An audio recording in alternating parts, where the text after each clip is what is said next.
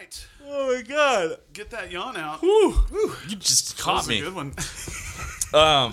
That was a really good conversation. Who did we talk to? Tom Catmull. Oh, it was good. Did you feel like it was good for you?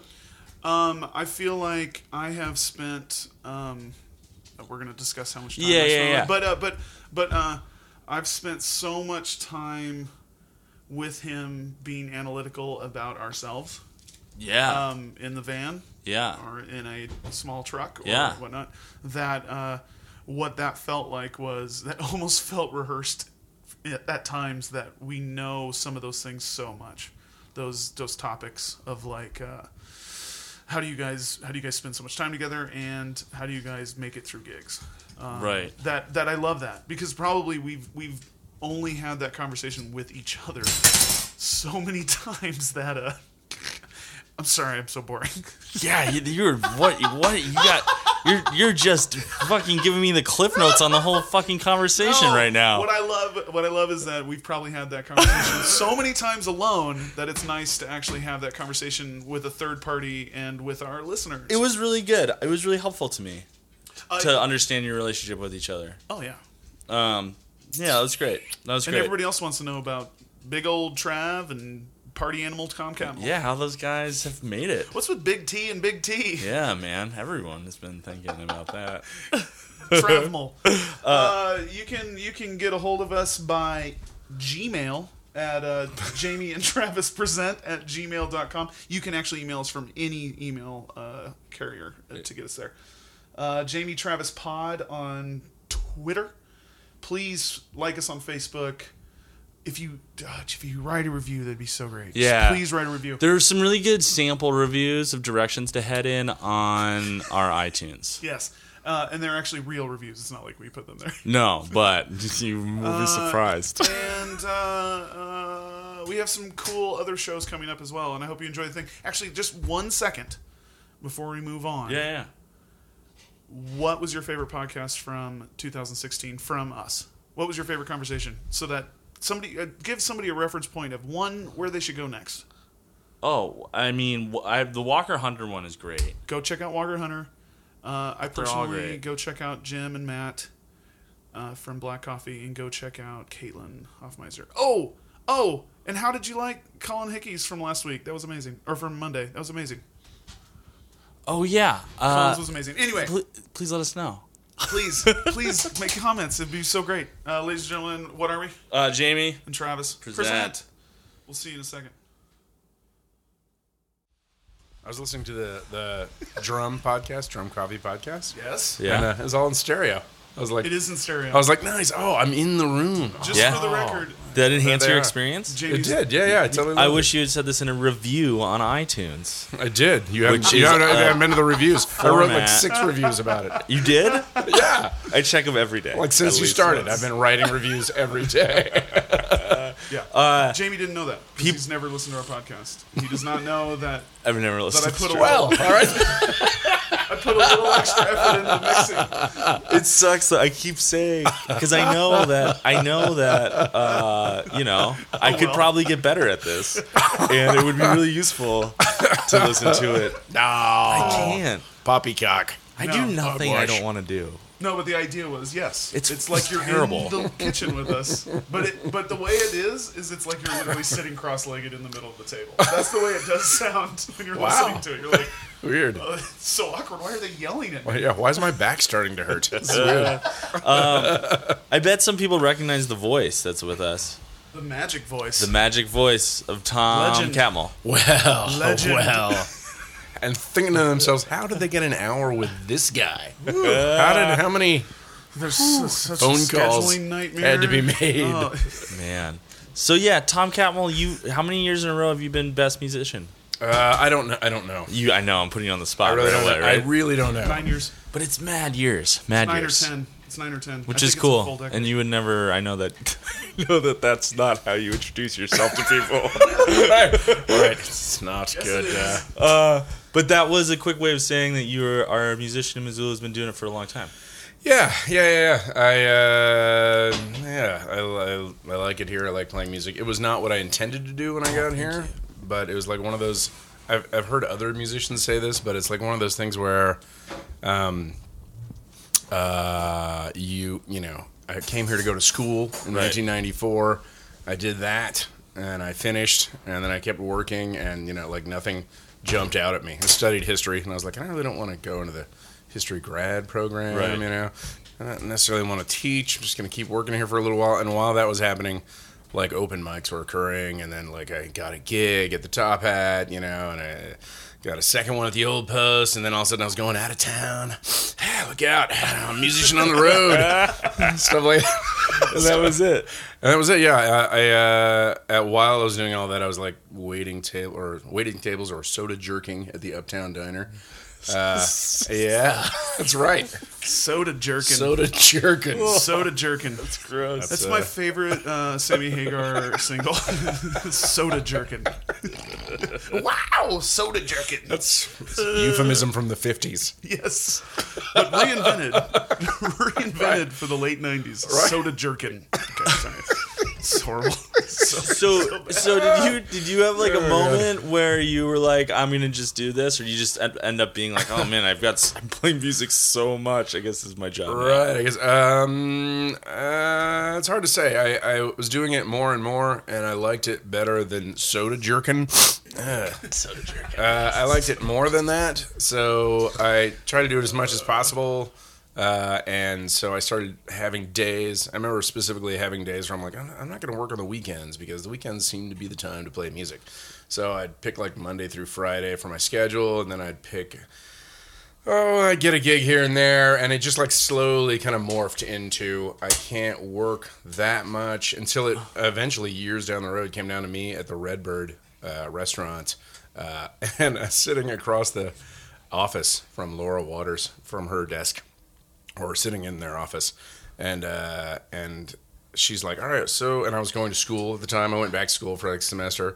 She was like, all right, here's what we can do. Looking at your schedule and what we got going on, you could do a on-call shift once every 2 weeks. And I was like, okay. So then on the drive home, I was like, that's ridiculous. That's just, I'm really clinging to my day job. Like, just to get, what if I lose that on-call shift? Oh my god! So that's awesome. That's when I quit.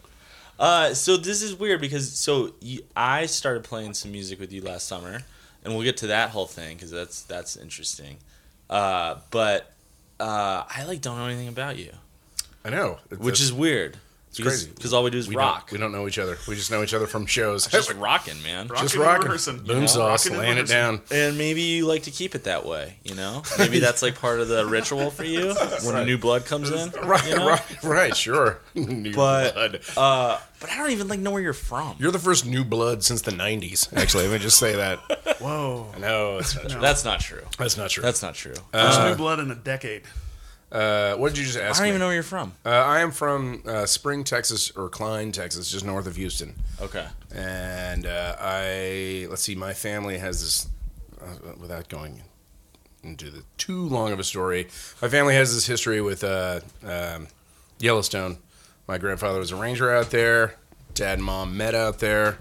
We would go every summer from Texas, or almost every summer. So I went to school for a couple of years at Stephen F. Austin in Nacogdoches, Texas, and decided to drop out for a second because I was not really focused at all. Went and did that, and I was like, I'll get a summer job in Yellowstone, as my brothers and sisters, a lot of them did. And that's how I got up here, basically. I was 5 years in Yellowstone, and then I wanted to finish school, so I moved to Missoula, Montana, because Bozeman was too close to Yellowstone. And your apartment becomes a flop house. Man, I like that you just answered so many boring questions to ask, and really hurried us through the worst part of this interview. You haven't asked me about my influences yet. Well, I was.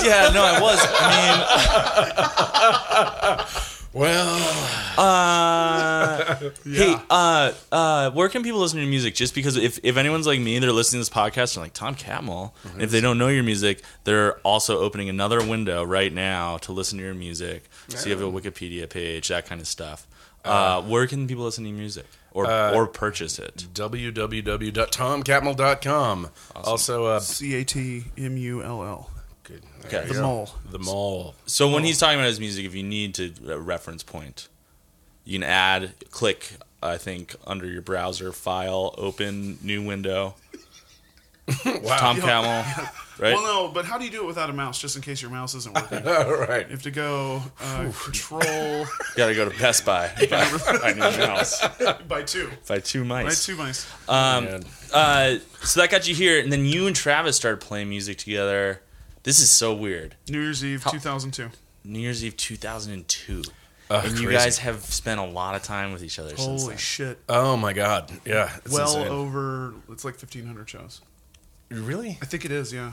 I mean, it's like 15 years. Yeah. Right. All right. That's intense. We That's maxed a lot out of at like shows, yeah. 110 a year. Yeah. We maxed out around there. Yeah. And And you're still friends. You still look at each Whatever. other in the eyeballs. We meet for lunch every day at Ruby's. we hold court. We talk about the gigs, what's so- coming up, the so old days. Sunday was good. That was a really nice show. That's so nice. You guys check in with each other. No. That's not but- true. Yeah, that's not true. No, we've been involved in each other's birthdays occasionally. Yeah. But that's as friendly as I think we have friends. Yeah. We're not. You guys don't have friends? We have each other. We have each We have us, and we have other friends. We also have mutual friends. Like if Yeah. when there are events where we would all be at, we're at. Yeah. It's funny that you mentioned that. It's kind of I have old friends that I gathered when I moved here. Yeah. Larry Hirschberg, Adam Sandoval, and then I have friends who I played music with, and that's kind of my thing. Yeah. I guess, Some of my first adult friends in Missoula were Adam Sandoval and Larry Hirschberg. There we go. So do you Mentors. think at a certain point in life you stop making new friends? Because I'm the same way. I only have friends that I've made like in the last 5-10 years for me that are somehow connected to one of my jobs. Right. Yes. And I usually really like my jobs, and that's unintentional. But then it makes you think that like I am only willing to meet new people if they're useful.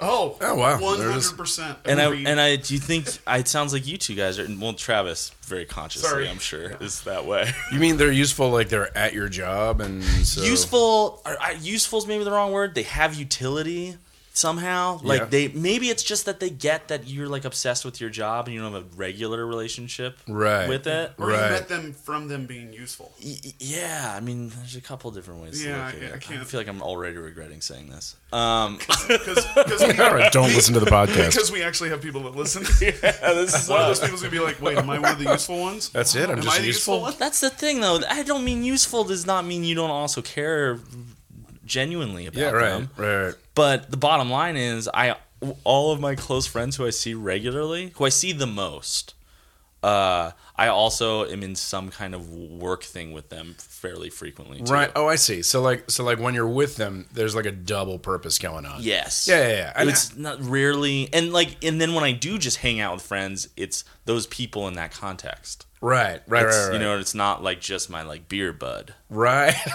Right. You know? That's I not don't have that many that's not beer buds useful anymore. enough. There's got to be a beer bud and something else going on. Yeah. Yeah, I think it's true. Probably. Like I think that Travis and I kid about getting together every day or whatever. Or whenever we get together, we rarely get together. Is Yeah. the thing. Yeah. But one of the reasons we rarely get together is because I don't like him really. No. One of the reasons because we're together so often. I mean, we just talked about like 1,500 shows or whatever.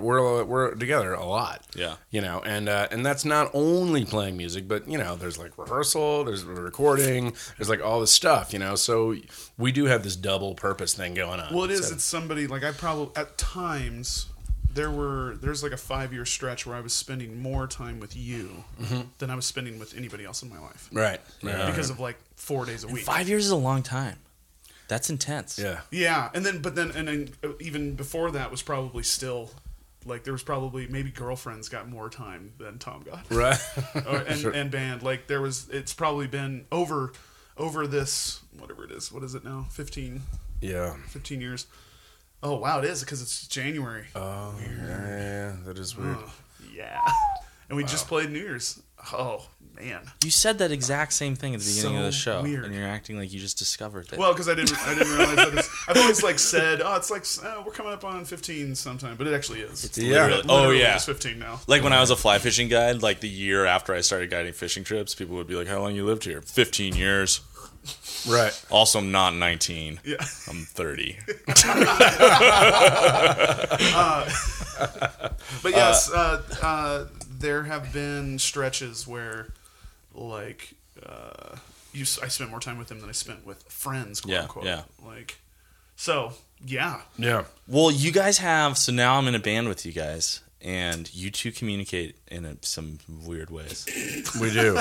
And as someone who's very I can be hypersensitive to the way things are said. Yeah.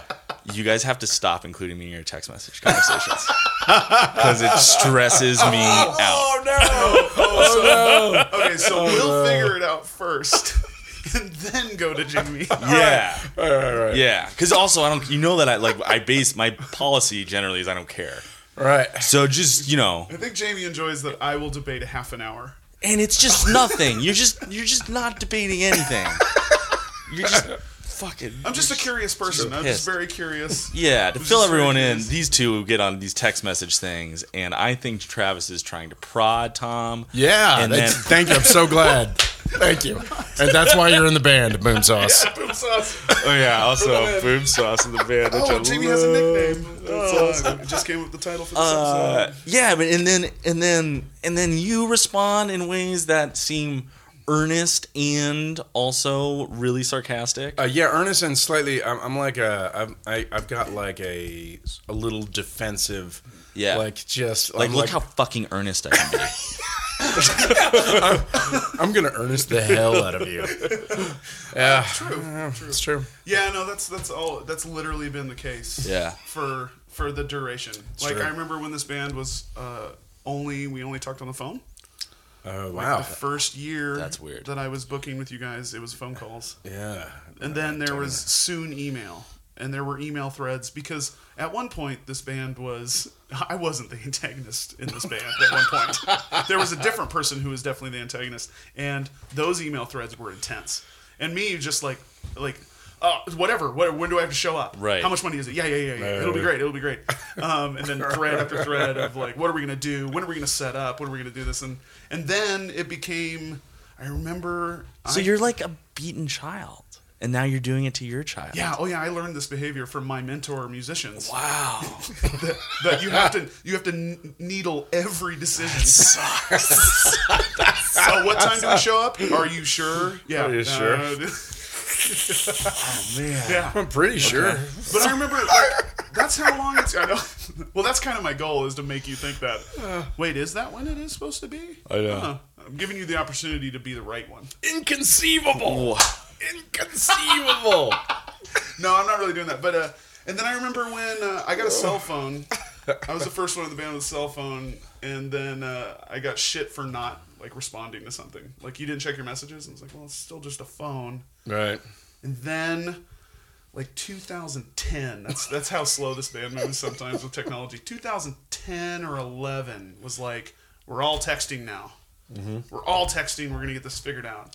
And then at some point, there's now like maybe a year ago, there was like email threads, Facebook message threads, and text threads going on. To where you're like, wait, where's that gig located? I can find this. Where did he ask this question? Where did John ask a question? That's Where did terrible. Gibson ask a question? I can find this. All right. It was asked in an email, but Answered. responded in a Facebook message, and then there was a retort in a Snapchat. Yes, I'll take the gig, send. Yeah. So what you are entering in, Jamie, is actually a quite streamlined process. Well, you guys are like. There's you're like, nothing to dilute.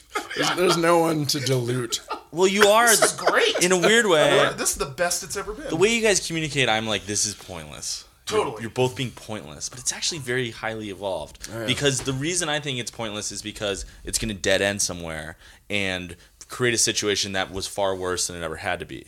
I.e., like, I'm like, oh shit, Travis, don't prod him. He's going to get mad. Oh yeah. Right. And then I am like, oh, I'm scared. But no one ever really gets mad. And you guys, that's what I'm saying. It's like highly evolved. You guys get to be your sarcastic, terrible selves, Right. That's what. and not upset each other, Right. That's which pretty is you're rare. sort of meant for each other in that way. I guess so. It's I think we've this long. yeah. It's been a long process of and I think we, in my opinion, we know each other so well, and we have similar senses of humor. That have developed in similar ways. Yeah. That A lot of there's band time. yeah. There's just an awareness of all the underpinnings of what's going on. Yeah. I'm not arguing. I am literally curious. Like, wait, why? Okay, good. That's what I wanted to know. Like your answer today was like, well, yeah. Okay, good. I just want to hear it. I just need to hear it out loud, Right. so that I'm not crazy. Like, am I crazy? Are we just doing this because, like, what's the reason? Yeah. But then once I have that reason, yeah, great. Sounds Right. great. Good. Whatever, trail boss. Just leave me out, man. Nope. I don't care. Nope. That's part of getting paid in this band. This is meant for an awesome podcast. Well, it actually is more interesting because like jeez, I had a small stroke. Both hands up. Got it. Stroke check. What? What is that? Oh yeah, same jokes. It's hard to do a stroke check in a sleeping bag. Man, You gotta raise both hands. you So, guys. are- Great. I'm in a lot of different bands, and I communicate with every one of those bands. And in the end, this one is still the most streamlined, the most easy to figure out. Like, this is when the gig is. This is what's happening. That's why when you tell me that it stresses you out, I'm like, this is great. This is great. Like, I know everything. I know what the response is. I know what's going on. So, So you're asking for no reason. no, that one was a reason. Oh, okay. I know exactly what Tom is going to say every time. I just want to hear it. Just I need to hear it out loud. So your band has had many different iterations over the years. Yeah. Started off as it was just Tom Catmull? Well, I started playing solo because I didn't know anybody. I was playing guitar and singing. Yeah. And Do you come then- from like a musical family? Not professionally, but we were. They like sing at holidays. Yeah, there's a lot of singing going on, and my mom. Holiday singing? Yeah, well, just vacation singing. Oh, Yeah, it's all there. oh. We sing in Latin. I gotta Dona say, nobis pace.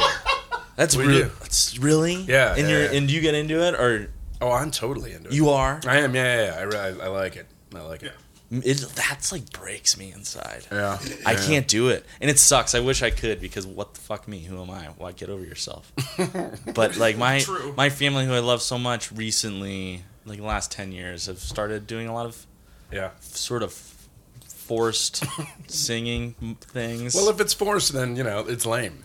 Well, the thing is, it's it only feels forced to me. Oh, gotcha. It could be like the happiest thing, You're the only and one you guys being have done it forced. for like 6 generations, Right. and it's the best. Yeah. And I would be like, fuck this shit, I'm not doing this. Yeah. Like, I suck in that way. But it really gets to me. I don't know why. Anyway, sorry. So you come from a family that sings. They sing. My mom played piano. My grandma played piano at silent movies in way. in That's Rexburg, cool. Idaho. Yeah. Kind of cool. Awesome. A bunch of actors in that generation. They had a traveling road show and stuff. Cool. It's kind of fun. And yeah, so there was music. And my brothers played guitar, both of them, and my sister Nancy played guitar. So there was always like a Yamaha, like leaning against a couch. Yeah. Not a motorcycle, but a guitar.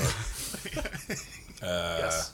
And so I picked it up, and my best friend growing up was a kid named Pete Fry, and he was the youngest of 6 as well, and his brothers. You're the played, youngest of 6 kids? yeah, and Whoa. his brothers played guitar and were in bands, so it was kind of cool. We were kind of learning how to play guitar together, and his brothers were into like. Yes and Styx Yeah. and things like that, and my brothers were more into like the bluesy stuff, and there's a guy named Shake Russell from Houston who's like a songwriter, kind of folky songwriter guy, and so that we kind of like traded our were being fed things, and then we were trading. Cool. It was really fun. Yeah, Sort of a perfect scenario. Yeah, it was really great. It was kind of a great way to kind of learn how to play guitar. That's awesome. So you arrived in Missoula and you were already playing guitar. Yeah, I played a little bit through the teen years, just kind of learning chords and whatnot, and little riffs. And then in college, I played a little bit more. And then in Yellowstone, when the skiing sucked in the winter, I played a lot. Yeah. And then, so when I moved here, I had a bunch of songs, but I hadn't written any songs yet. Yeah. And I started playing with Larry Hirschberg, who was working at the Uptown Diner as well, and his girlfriend. Was he jerking? I Jesus, never sorry. asked. No, he was cooking. Oh, okay, cooking. Yeah. And his girlfriend Grace was moving out from Boston. It was Grace McNamee, who became Grace Hirschberg, who is now Grace Decker. The singer. No, fiddle player. So, yeah, she plays. I don't think she plays with anybody regularly right now. Maybe she does, and I'm unaware. But she was with Catch for Junkers for years. Cool. She's going to listen to this. This will be the first one she listens to. There we go. She'll see your name. Hi, Grace. She loves you. Yes. Hi, Grace. The code word is banana. Banana? Banana. So you've been like, because there are a bunch of singer-songwriter people in Missoula who have been doing it for a long time, right? Mm-hmm. That you have known for a couple decades now. Yeah. How is it being? You said Larry was one of your close buddies. Yeah. He's also, and you guys now, Travis, you guys are like this also. Where now all of a sudden you're also competing for gigs. No. No. Oh. There's not enough people to call Is it that competition. really? Yeah. It's an amazingly small club in this state of players. Singer-songwriters? Yeah. I mean, actually, you know what? That's not an accurate thing to say. I think there's a lot of singer-songwriters. You meant to say good ones. No. Admit it, Tom. That's what you said. Screw you, Boom Admit it. You Sauce. said it. No. No. This is an amazingly small club of musicians who play in a style that allows you to move around the state and play in breweries and play in wherever, restaurants. Yeah. And also not even just in the style that's accessible to people, Yeah. which is neither better or worse. It's just, it is what it is. Like people, the peeps, really, they need like a certain, it's got to fit inside a little bit of, there's got to fit inside a little bit of a box. Well, yeah, it needs to be it needs to be able to be background music, right? Like for a conversation, Or because if sonic wallpaper, as Sonic Bob wallpaper. Wire says. Yeah. sonic wallpaper, Yeah, you have to be able to be sonic wallpaper occasionally. yeah, Yeah. And so and there's kind of an art to that. yeah, and then I mean, there's also like a whole bunch of other things, like just being around for a while. You have to. It amazes me sometimes when you like get a gig, and you're like, oh, I got a gig. The reason I got this gig is 1, because I have a show,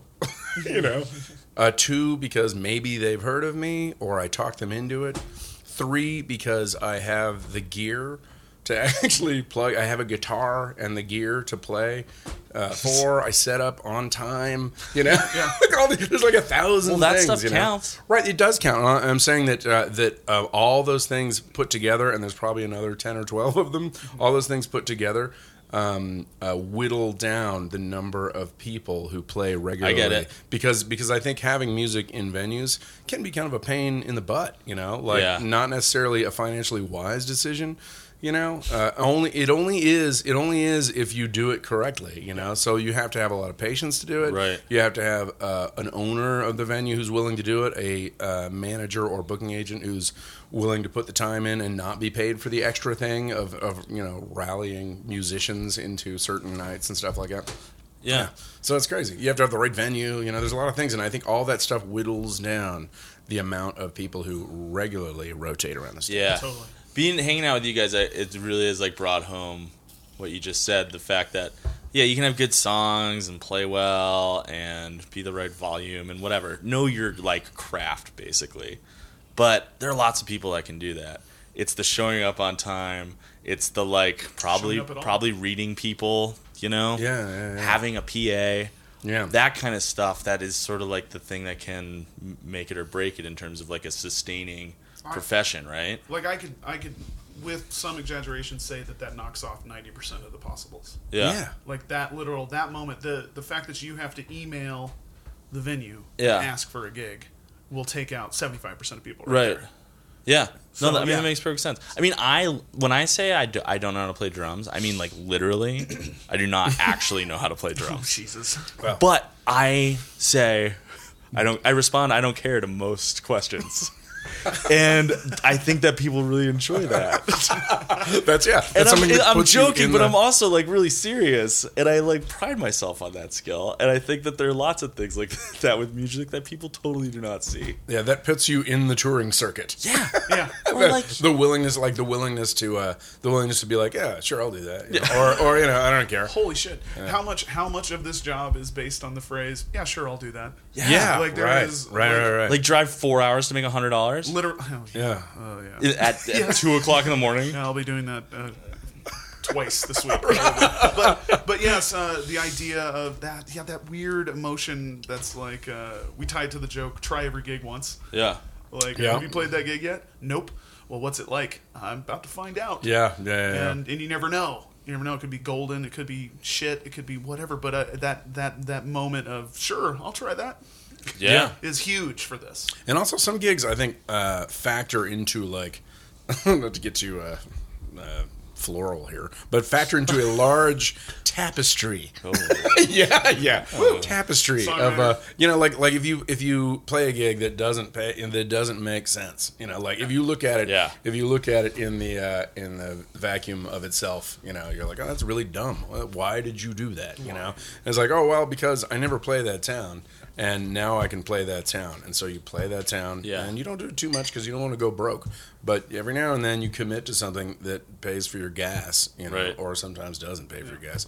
And you go out there and then you do it. And then all of a sudden you build a relationship with some people. And not all of a sudden, but maybe it might take years. It may never happen. Right. But like just going out and like touching base with, these smaller towns or towns that are far away, I don't know. Like, I don't think I'm ever going to, like, conquer Great Falls. Right. But I like going to Great Falls because I'm never there. Totally. And when I go, like, people show up because I don't go that often. And then I see people who are like, hey, I had this woman come up to me and she had seen me at this place called the Book Market. And that was close to 20 years ago. No kidding. And that was a year ago that I went. I mean, it's not that I hadn't been back. But, I hadn't been back with regularity. And she was like, I saw you at the Book Market in like 1996 or 1997. And I bought the first album and I love it. And I'm so glad you're here. Yeah. And I'm like, oh my God, here we are.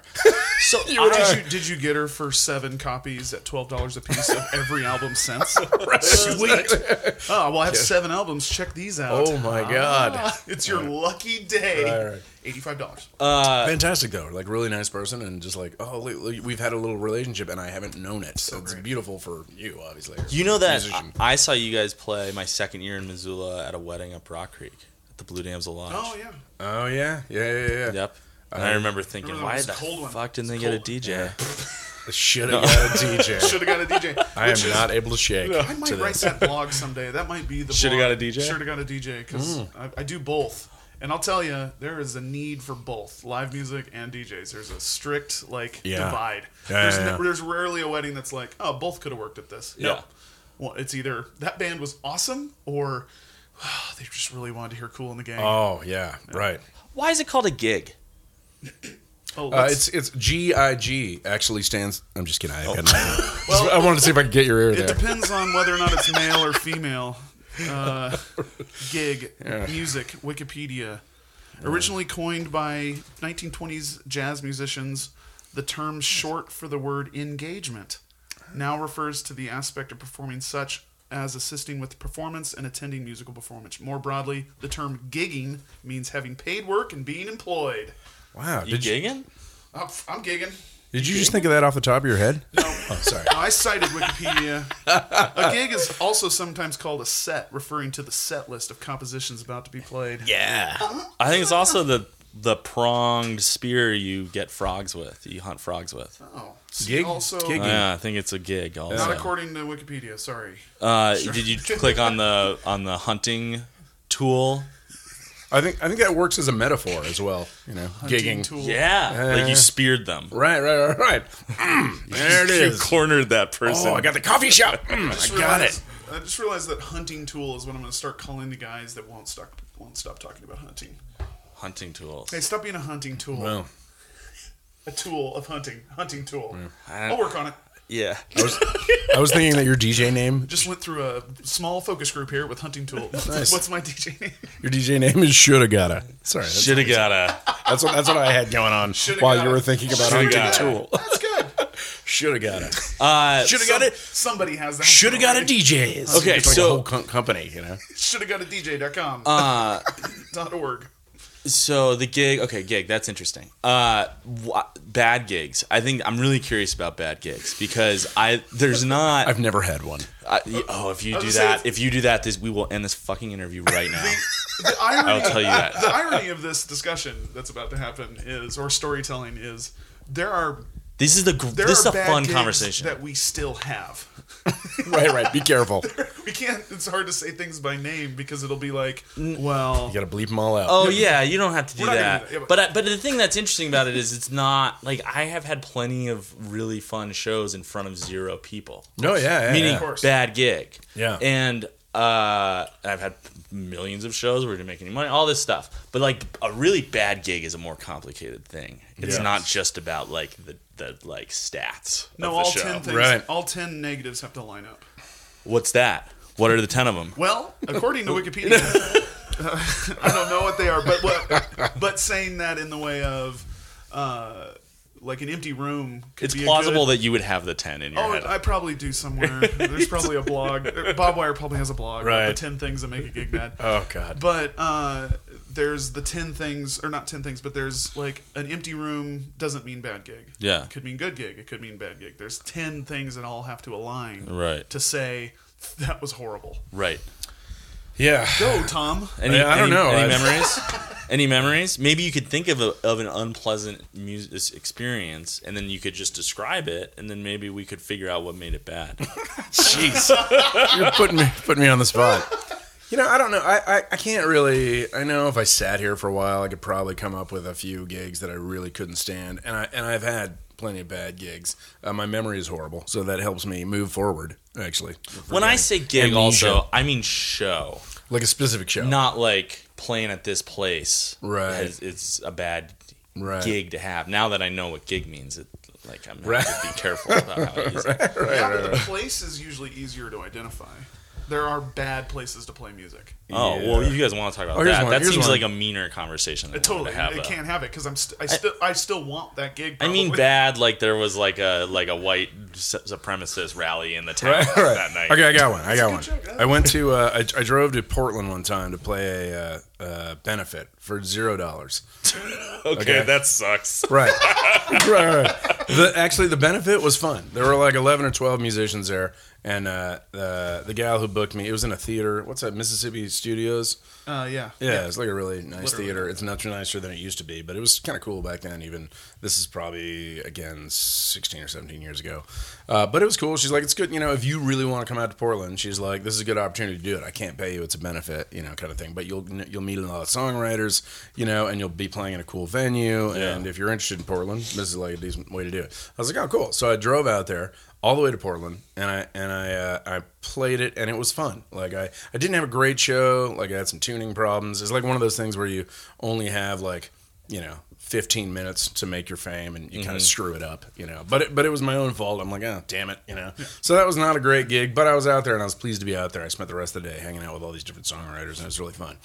While I was out there, I was like, oh, I'm going to play some music out on the coast while I'm out there. So I got a gig at this coffee shop in Olympia, Washington, actually. And so I went to Olympia, and I was like, all right, I'll just do this, then I'll drive home, And I'd set it up and everything. And I get in there, and I'm like, I had this imagination in my head of coffee shops, and this is like 15 or 16 years ago. I'm schooled up now on coffee shops, but back then I was like, coffee shops are kind of cool, you can get a little listening room, and kind of, but it was like on the edge of like technology, and so technology was booming back then as it is now. But I get there, and there's a little area, like a raised area, where they have music apparently, but there's also a table up there, and there's a guy, working up there reading whatever. He's got like the best On the riser with you? No, I haven't gone up there yet. I just walked in. But right now. Yeah. Okay. So the guy's up there with his table. Like I can't play. There's stuff there, right, and a guy there,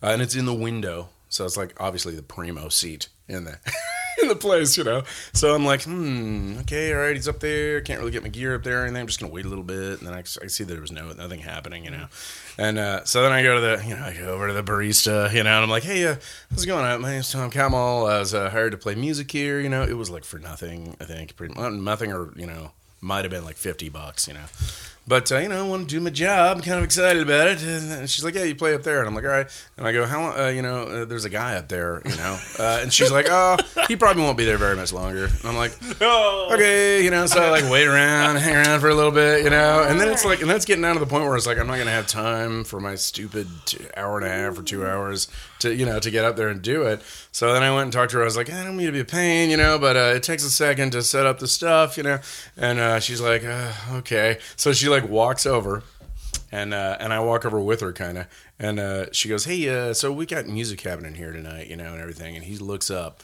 and just gives her and me this stare like, I can't believe this is happening, And I'm just like, and he's like, is it really, it has to happen like right here? And there was just no other place, And so he's like, gets up, and they move the table. It's a huge pain, He's just like, he just walks out. Probably never had another cup of coffee in there again, kind of thing. So then I get up there, I set up my stuff, and I look out.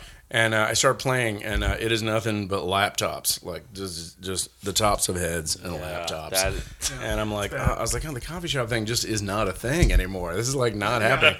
So I like start kidding about how, hey, you can, if you're interested in my music, you can log on to www.tomcapel.com. But it was just dumb. I was like so far from home. Laptops like, totally killed that. Really dumb. Yeah. Like there's no community in a coffee shop anymore. No, which is so interesting. Which is fine. It doesn't break my heart or anything, but it's just not a place for music. Do you think kids now would watch Friends, the TV show, and be like, "What the? Why the fuck are they hanging out there? What is this? There's a couch in that coffee shop? Yeah, it's weird. That's awkward with your laptop. I have the what could be the worst gig, even though there were bonuses to this gig. It was a nooner, paid well. Oh, there you go. So these are all, exactly. This essentially is still a great gig. Right. Nooner paid well. Looks good on paper. A Pacific Northwest University hired us to play.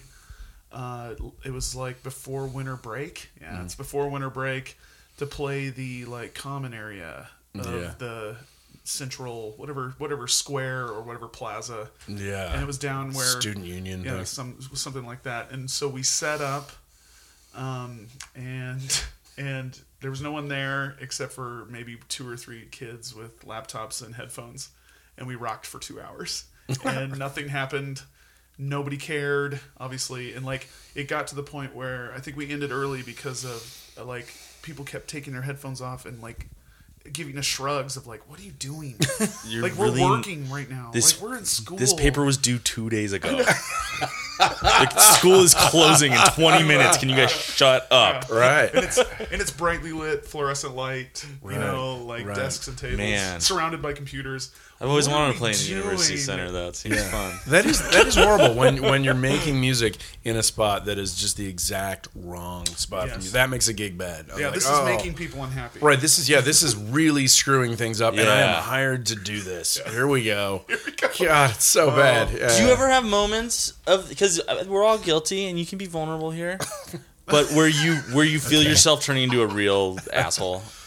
Where like there's like a pillar in the stage, and it's not nobody's fault. Right. Nobody did that to you. Right. Everybody has to deal with it, but you just like keep knocking the neck of your guitar on it, and you just feel yourself turn into a prima donna. Right. I get pissy. You do? Yeah, I get pissy occasionally, but not too much. Like mostly for me, it's like a point system, and I feel the same way about Friends as I do gigs, actually, which may or may not be healthy.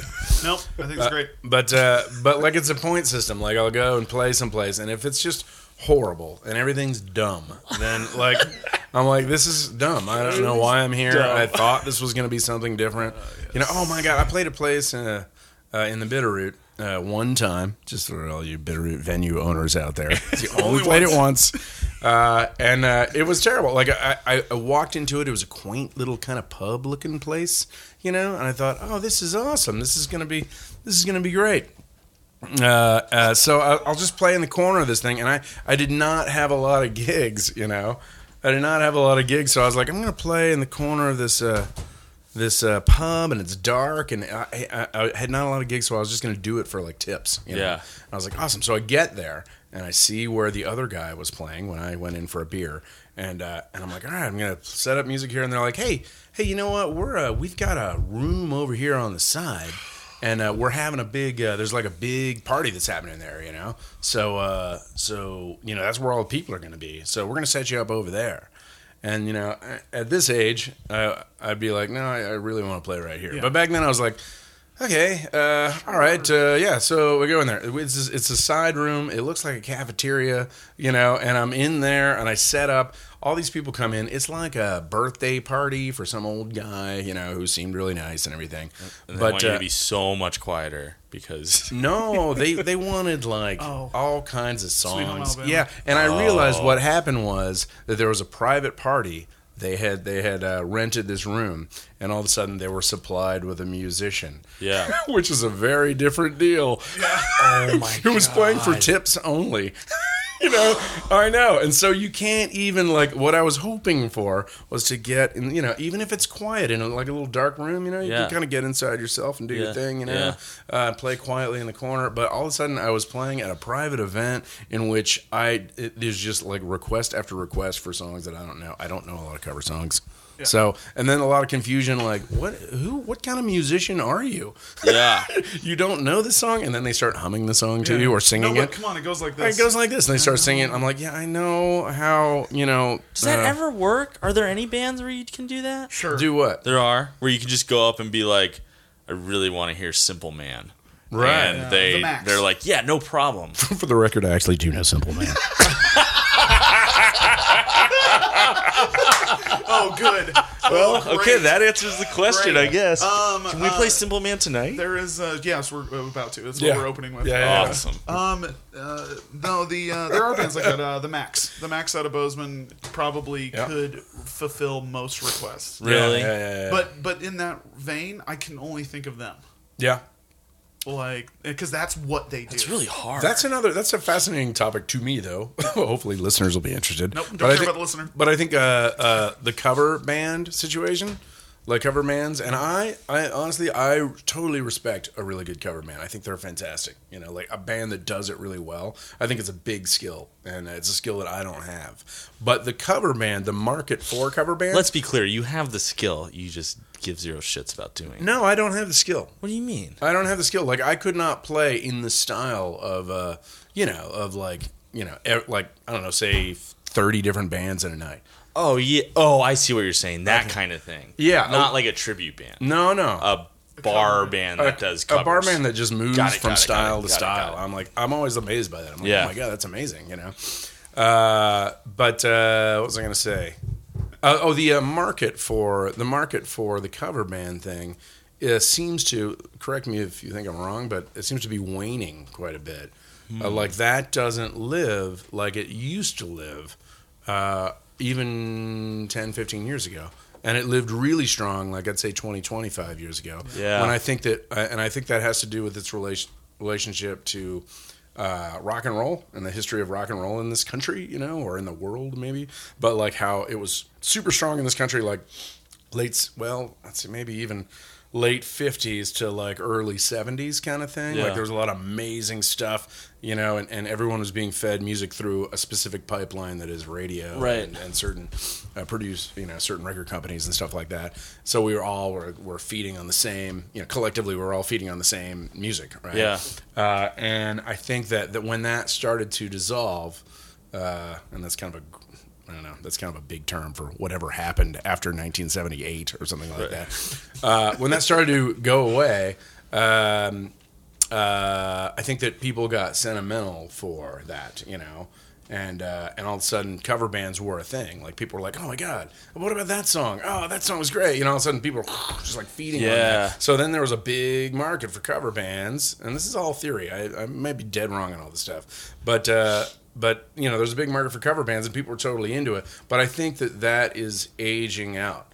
You know what I mean? As people get older, and the people who are sentimental for that. Yeah, I agree with you. I think that there's like another part of it where it has to be because cover bands, those songs, the song at the Union Club, like that kind of band. Yeah, right. That kind of cover band. They're playing top 40 music from the last 5 decades. Right. But it's all top 40 music. And I just wonder if like the last 15 years of top 40 music, and i.e. the people who want to hear that music, it's gotten shittier and probably like more produced and harder to replicate in a bar in a way that would please anyone who likes that song. Yeah, if that makes sense. I can see that. Do you know what I mean? And so it's now like a cover band is really an oldies band in a way. Yeah. Because man, like my cousin's wedding, they had this a wedding band that they were super super pro. Obviously the kind of wedding band where like they're all session musicians or something, and they just get $500 to go do this, and they've never practiced, but are all just awesome. Yeah, right. And they would play, these like Justin Timberlake songs and stuff, and it just was like, I wish they had an iPod. Yeah. Like it just wasn't there, and I wonder if that's a part of it too. Yeah, I think there's like now you can divide cover bands into categories as Yeah. opposed to cover bands kind of filled the classic rock genre. Yeah. Pretty close blues rock, classic rock genres. Yeah. But now you can find those. You can find those bands that are playing top 40 as of the same year. Right. And they're probably really good. They're probably not. You never know. There's Yeah. none in Montana really Right. that are hitting that hard because I don't think there's a market for it. There's Montana still has a blues market. It still has it still has a pretty hefty country market for live music. And so, but I could say watching top 40 country bands struggle because of the changes in country music. Yeah. That must be a giant pain in the ass. Yeah. Because they were like a country band. Now they're a top 40 like Nickelback. classic rock and pop rock thing. Right. That must be a giant pain That in must the suck. ass. But I think Yeah, it's always that been really that way. sucks. I bet every decade Yeah. that's been a problem because country music has had such a huge evolution. Yeah. Towards, and you can think of that as a negative or a positive. And Right. most of us think it's pretty negative. But you could like imagine like 70s country bands then having to play 80s country music. Right. Oh, gross. And Yeah, then right. 80s to 90s, gross. What are we doing with our lives? And now it's these classic rock kind of top 40 bands can now kind of angle into those country gigs. Yeah. Weird. Good Doesn't for take them. much, Yeah. It just is starting to feel like there's just going to be like 3 music genres, and in 100 years there'll only be 3 types of music. Yes. Right. You know? But in Good, a sense, bad, it's ugly. also splintered wildly. Like almost like top 40. When you think about what top 40 is now versus what top 40 was then, Right. like it's not something we're not. Again, I always see the pipe. We're not all listening to the same pipe. We're not all being fed the same That's music. true. So top 40 is not as strong in the sense that we're not all on board with top 40. Right. So many people are listening to so much different music. That it's like, oh, all right. So Well, that might be like as we look at live music dying, because live music is dying. There's like, not depressing. I mean, it is. There's genuinely less gigs, less venues, Which than is there so were. sad when you consider live music dying, and also playing live is the only way you can make a living playing a know. musician. Being a musician. Totally. So like That's that's bleak. that's probably what it is too. Is an audience divide. I never thought about that. That there's audiences are now so spread thin that there's no one band you can go see. It's not Yeah. like that. It's not like imagine like the heyday of Mission Mountain Wood Band, Right. where like they're playing the Kager and they're opening for whoever folk Americana act at the time. Yeah. And like 10,000 people show up to see these people play. Yeah. That's cool. They can't get 10,000 now even because of that. I think because of that divide. Also, people aging out, people losing interest, all that kind of The thing. divide. When you say the divide, you're But talking the about, spread of music, like the split up. there of, there are obviously 1,000 times more genres than there were, yeah. and like that's interesting. I think though it's also though it's I don't know that I necessarily like. I think more of it is that I can watch them live on YouTube. Oh, that's a big part. Do you of it know what too. I mean? Sure. Like the need to go to a show Yeah. is it's like the number of bands this year that I was so stoked to see were coming to Missoula that I did not go see. Yeah. Really sucks. Yeah. Right. you know, and wasn't even like a conscious thing. But I mean, yeah, I'm gonna see what they've been doing. And then, do you think there are more bands now than there used to be? Maybe Because totally. When I hear you talk about that, I think about how it's not that special, right? Like when people were going to see music, even you like talk to people who are like in their 60s, 70s, 80s, 90s, or whatever, you know, their music was like, oh, like it was a thing, you know, Yeah. and you can feel it sometimes when people come to a show of ours or whatever, you know, and like an older generation will be like, oh, there's music happening, and then they'll be like, this is enjoyable, you know, it's like a thing happening. It's still kind of a special thing where it's not so much anymore, and I wonder if that is because like there's a lot of people playing music. A lot more. That's interesting. A lot more. It's obviously going to grow as a percentage with population. Like, as our population grows, there's going to be more of something, more of everything. So more bands, but also accessibility to, like, imagine what it was like to get a guitar in 1965. Mm-hmm. Like, how do you get a guitar? You go to the one shop. Right. And you buy that one guitar that Yeah. they had available, or you drive somewhere to get one. Right. And there were only a couple cheap ones and a couple expensive ones. So that must be weird. Like, you know, having a guitar in the house was at one time very special. Yeah. And I think of it as not special now. I can find a guitar in like a lot of houses. Mm-hmm. Oh yeah, we've got a guitar down there. Right. And it was always my dad's or my granddad's. Right. Yeah, because that was a cool thing to do. Yeah. Oh, you learn to play guitar. Oh, Yeah. they have this thing. Remember, houses had pianos in them. Right. Right. Yeah, thing. lots of houses had pianos in Yeah. them. And now they don't. None of them were in tune. No one knew how to play them. Yeah, well, yeah. Nobody understood that. Where did all those pianos We go? have to tune this. Right. But yeah, that's curious. I think that is the YouTube thing. Obviously, like that's why I don't go out sometimes. I'll catch a half an hour video on YouTube of a band and be like, "Oh, cool, I saw him." Whoops. Yeah. Like I ruined that idea. Well, it's really interesting along those lines. Like since I started playing with you, Tom, is the first time I have had played in front of people who are probably older than 45 Right. with frequency. And the way that a person who appears to be 65, if they like it, the way they engage with the music, whether it's like playing air drums or just like tapping their foot or whatever, versus how most of my peers relate to me when I'm playing music and like in other bands, is pretty significant. Yeah. You know, like people dork out when they're at your shows and they're of a certain generation. Like they are all in, and they'll dance and they'll look dumb and they have no rhythm and they don't give a fuck and they're having a great time. And you don't see that as much with people younger. No. Which sucks. Yeah. And maybe it Yeah, is, well, and yeah. it might be like a scarcity thing. We were playing in Seattle one time with the Clerics, and do you remember the show? The venue got moved because we lost. Played at the Jules May. Yeah, the Jules May, yeah. And it was like a back room, and we were playing, and some people started dancing. There was some like maybe some Montanans there, and some people who just felt like dancing or whatever. But I remember like talking to somebody from Seattle and them being like, "What is going on here?" Yeah. You know, The dancing? Yeah, the dancing. Like, what is happening? it was Like, a- why is it was kind of a hipster bar sort of. I mean, we got like it's a rock club. Yeah. And it's a room like we got like 35 people in that room. It was great. Yeah, Yeah. And then the transplants who were psyched to see us, yeah, right.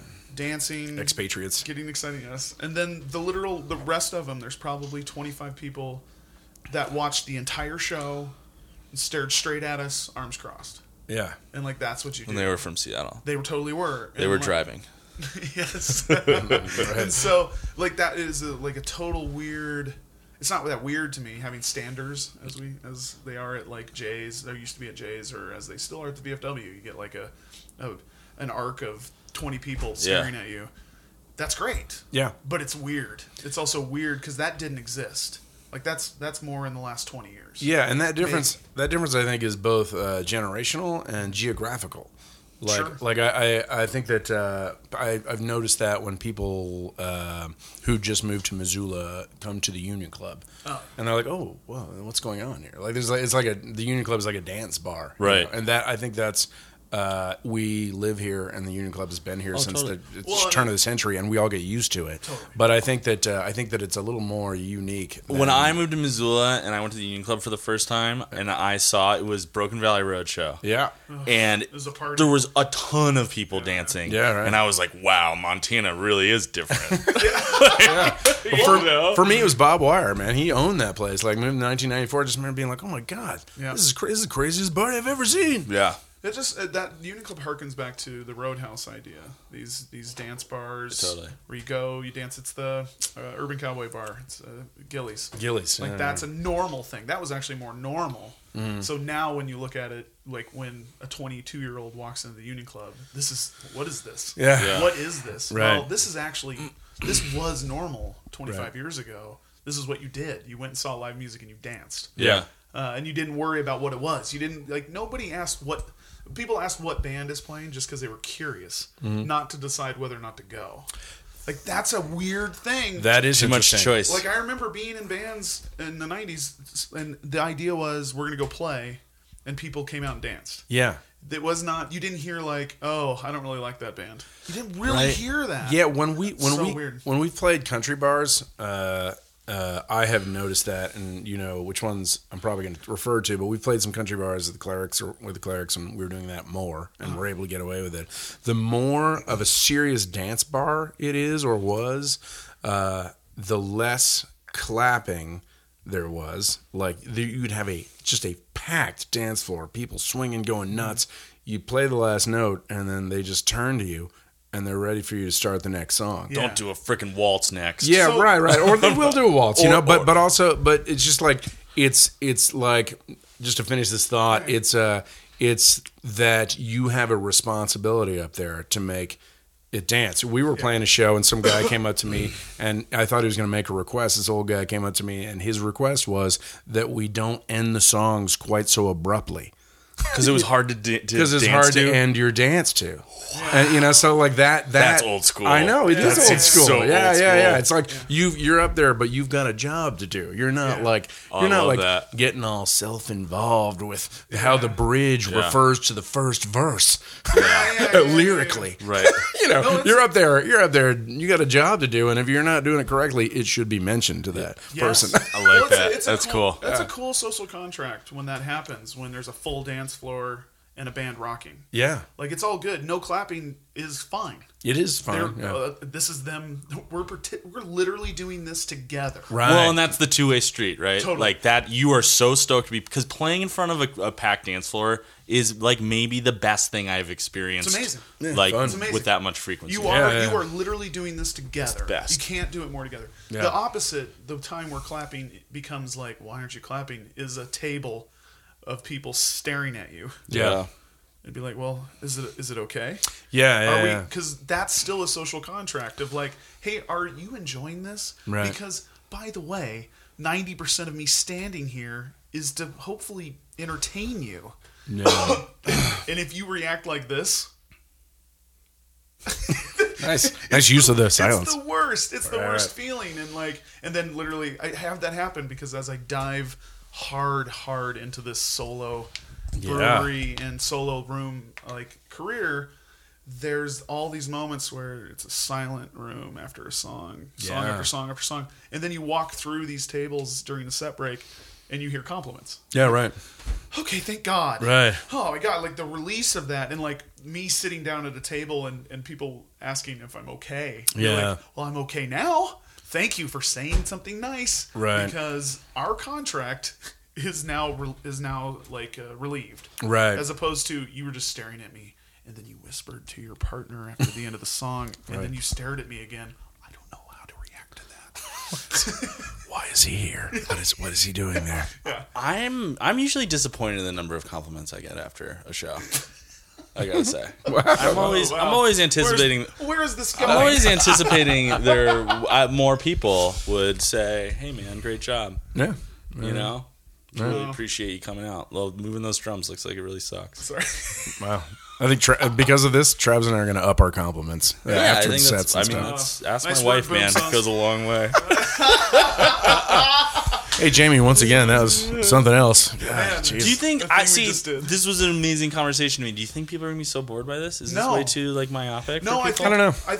I think if we labeled this podcast "How Gigging Works," Yeah. 10 people would click on it. But I think since it'll say Tom, and there's a bunch of people that are about to learn something, I'm assuming that there are a huge swath of fans that are going to click on this and be like, "Oh, that sounds brutal," or "That does sound amazing." I mean, there's something to explaining how gigging works. I Do mean, you like most how people- narcissistic we are? We are right now talking about how people might react to the conversation we're still having. This is going to Yes. be fascinating. No, People are going to love this. I always think of the people. We've played a million shows where people come up and say, "Why did you guys come all the way here to play?" Right. And you go, "Oh, well, we got paid." And, well, how much? How much would you have to get paid to come out here? Yeah. Well, I'm not gonna stop it. Just 'Cause lie. I could- $1,000. Yeah, I could give you $10,000, and they could be like, "Oh, well, that's close to enough." Right. You don't know what their perceived notion is. Yeah. So the education there is and like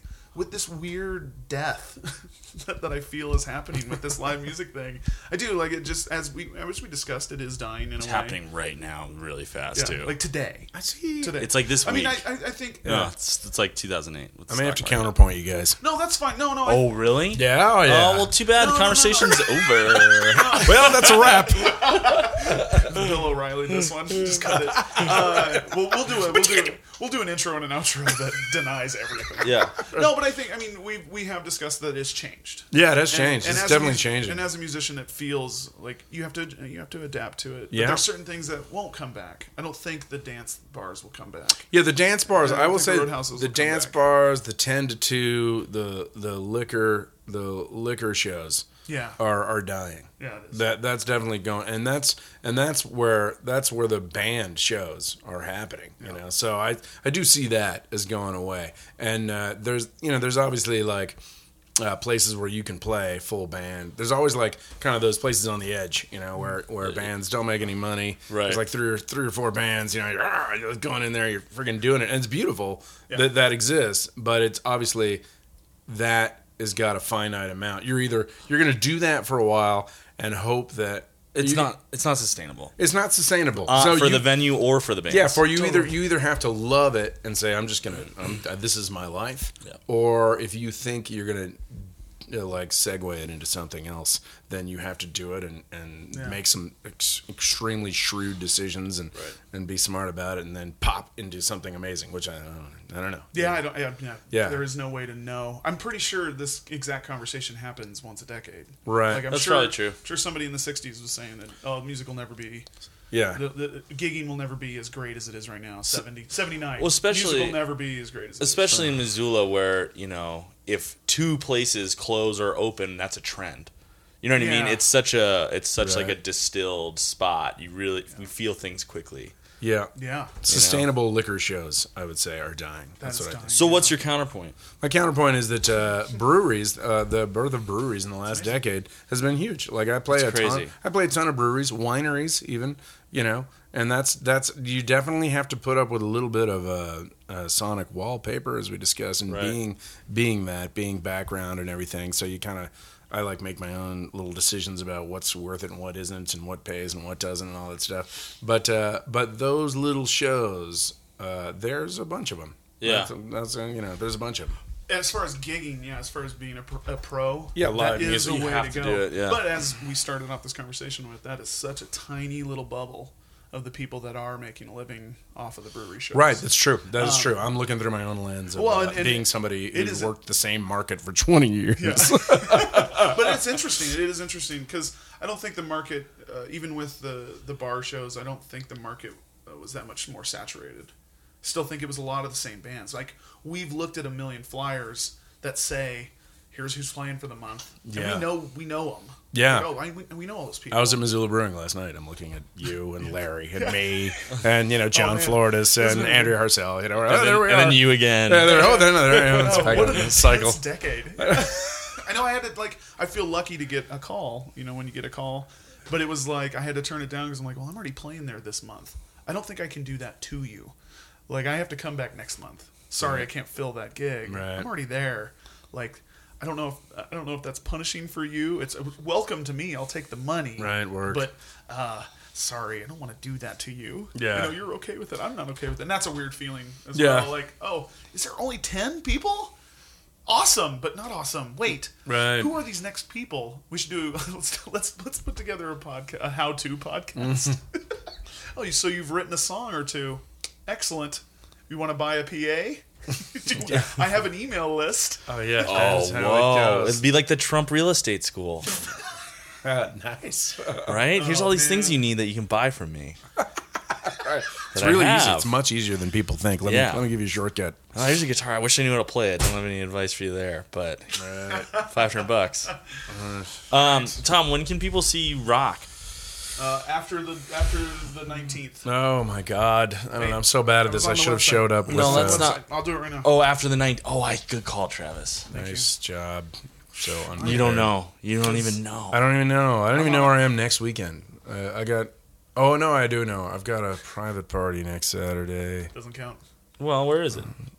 It's at somebody's house. Can't do that. Yeah, It's on the north side. Oh, you you got are- their phone number? Just start driving around. Yeah, start driving around. You are playing February 3rd at Beaverhead Brewing Company, and I'm playing there the next week. Nice. And then Where's you're- Beaverhead? Small Dillon? list. Dillon, Montana, making a killing in Dillon. You are Norris DJ. Hot Springs, February 5th. You're taking the Draftworks by Solo Storm on February 9th. Yeah. You're playing at Missoula Brewing February 10th. The three of us are playing at the Murray Bar February 17th. Oh, yeah. And we're playing at Three Forks, the Sacagawea Hotel. What happens in the stack stays in the sack. Jump in the sack. Happens on on February February 12th. 18th. Awesome. Liquor, keeping the liquor gigs alive. And continuing, just joking. Is that a liquor gig? Why is it called a liquor gig? Sacagawea is a Because it's liquor like gig. a 10 to 2. It is a bar. Yeah. 10 to 2. Yeah. Or It's a bar where they opposed to- sell liquor. sorry, 9:30 As to 1:30. opposed to a brewery. Yeah. No liquor at a brewery. It's a totally different style of gig. Yeah. It really is. Yeah. Yeah. Different style of people. Jamie Rogers has never played quieter drums. No, I'm not even playing drums. I'm just moving my hands around over the drums. It's got two feathers on You know, sticks. super easy. It's the sound of the like stick going through the air is all you hear. Right. You were. But I'm still kind of looking back like, God, can you please? I'm trying to tell a story here, Jamie. brutal. Tom, thank you so much for coming and talking to us today. Thanks for That was having me. fun. I'm That was psyched to super be on fun. here. It makes me really happy. What are we? We're Jamie. And Travis? Present.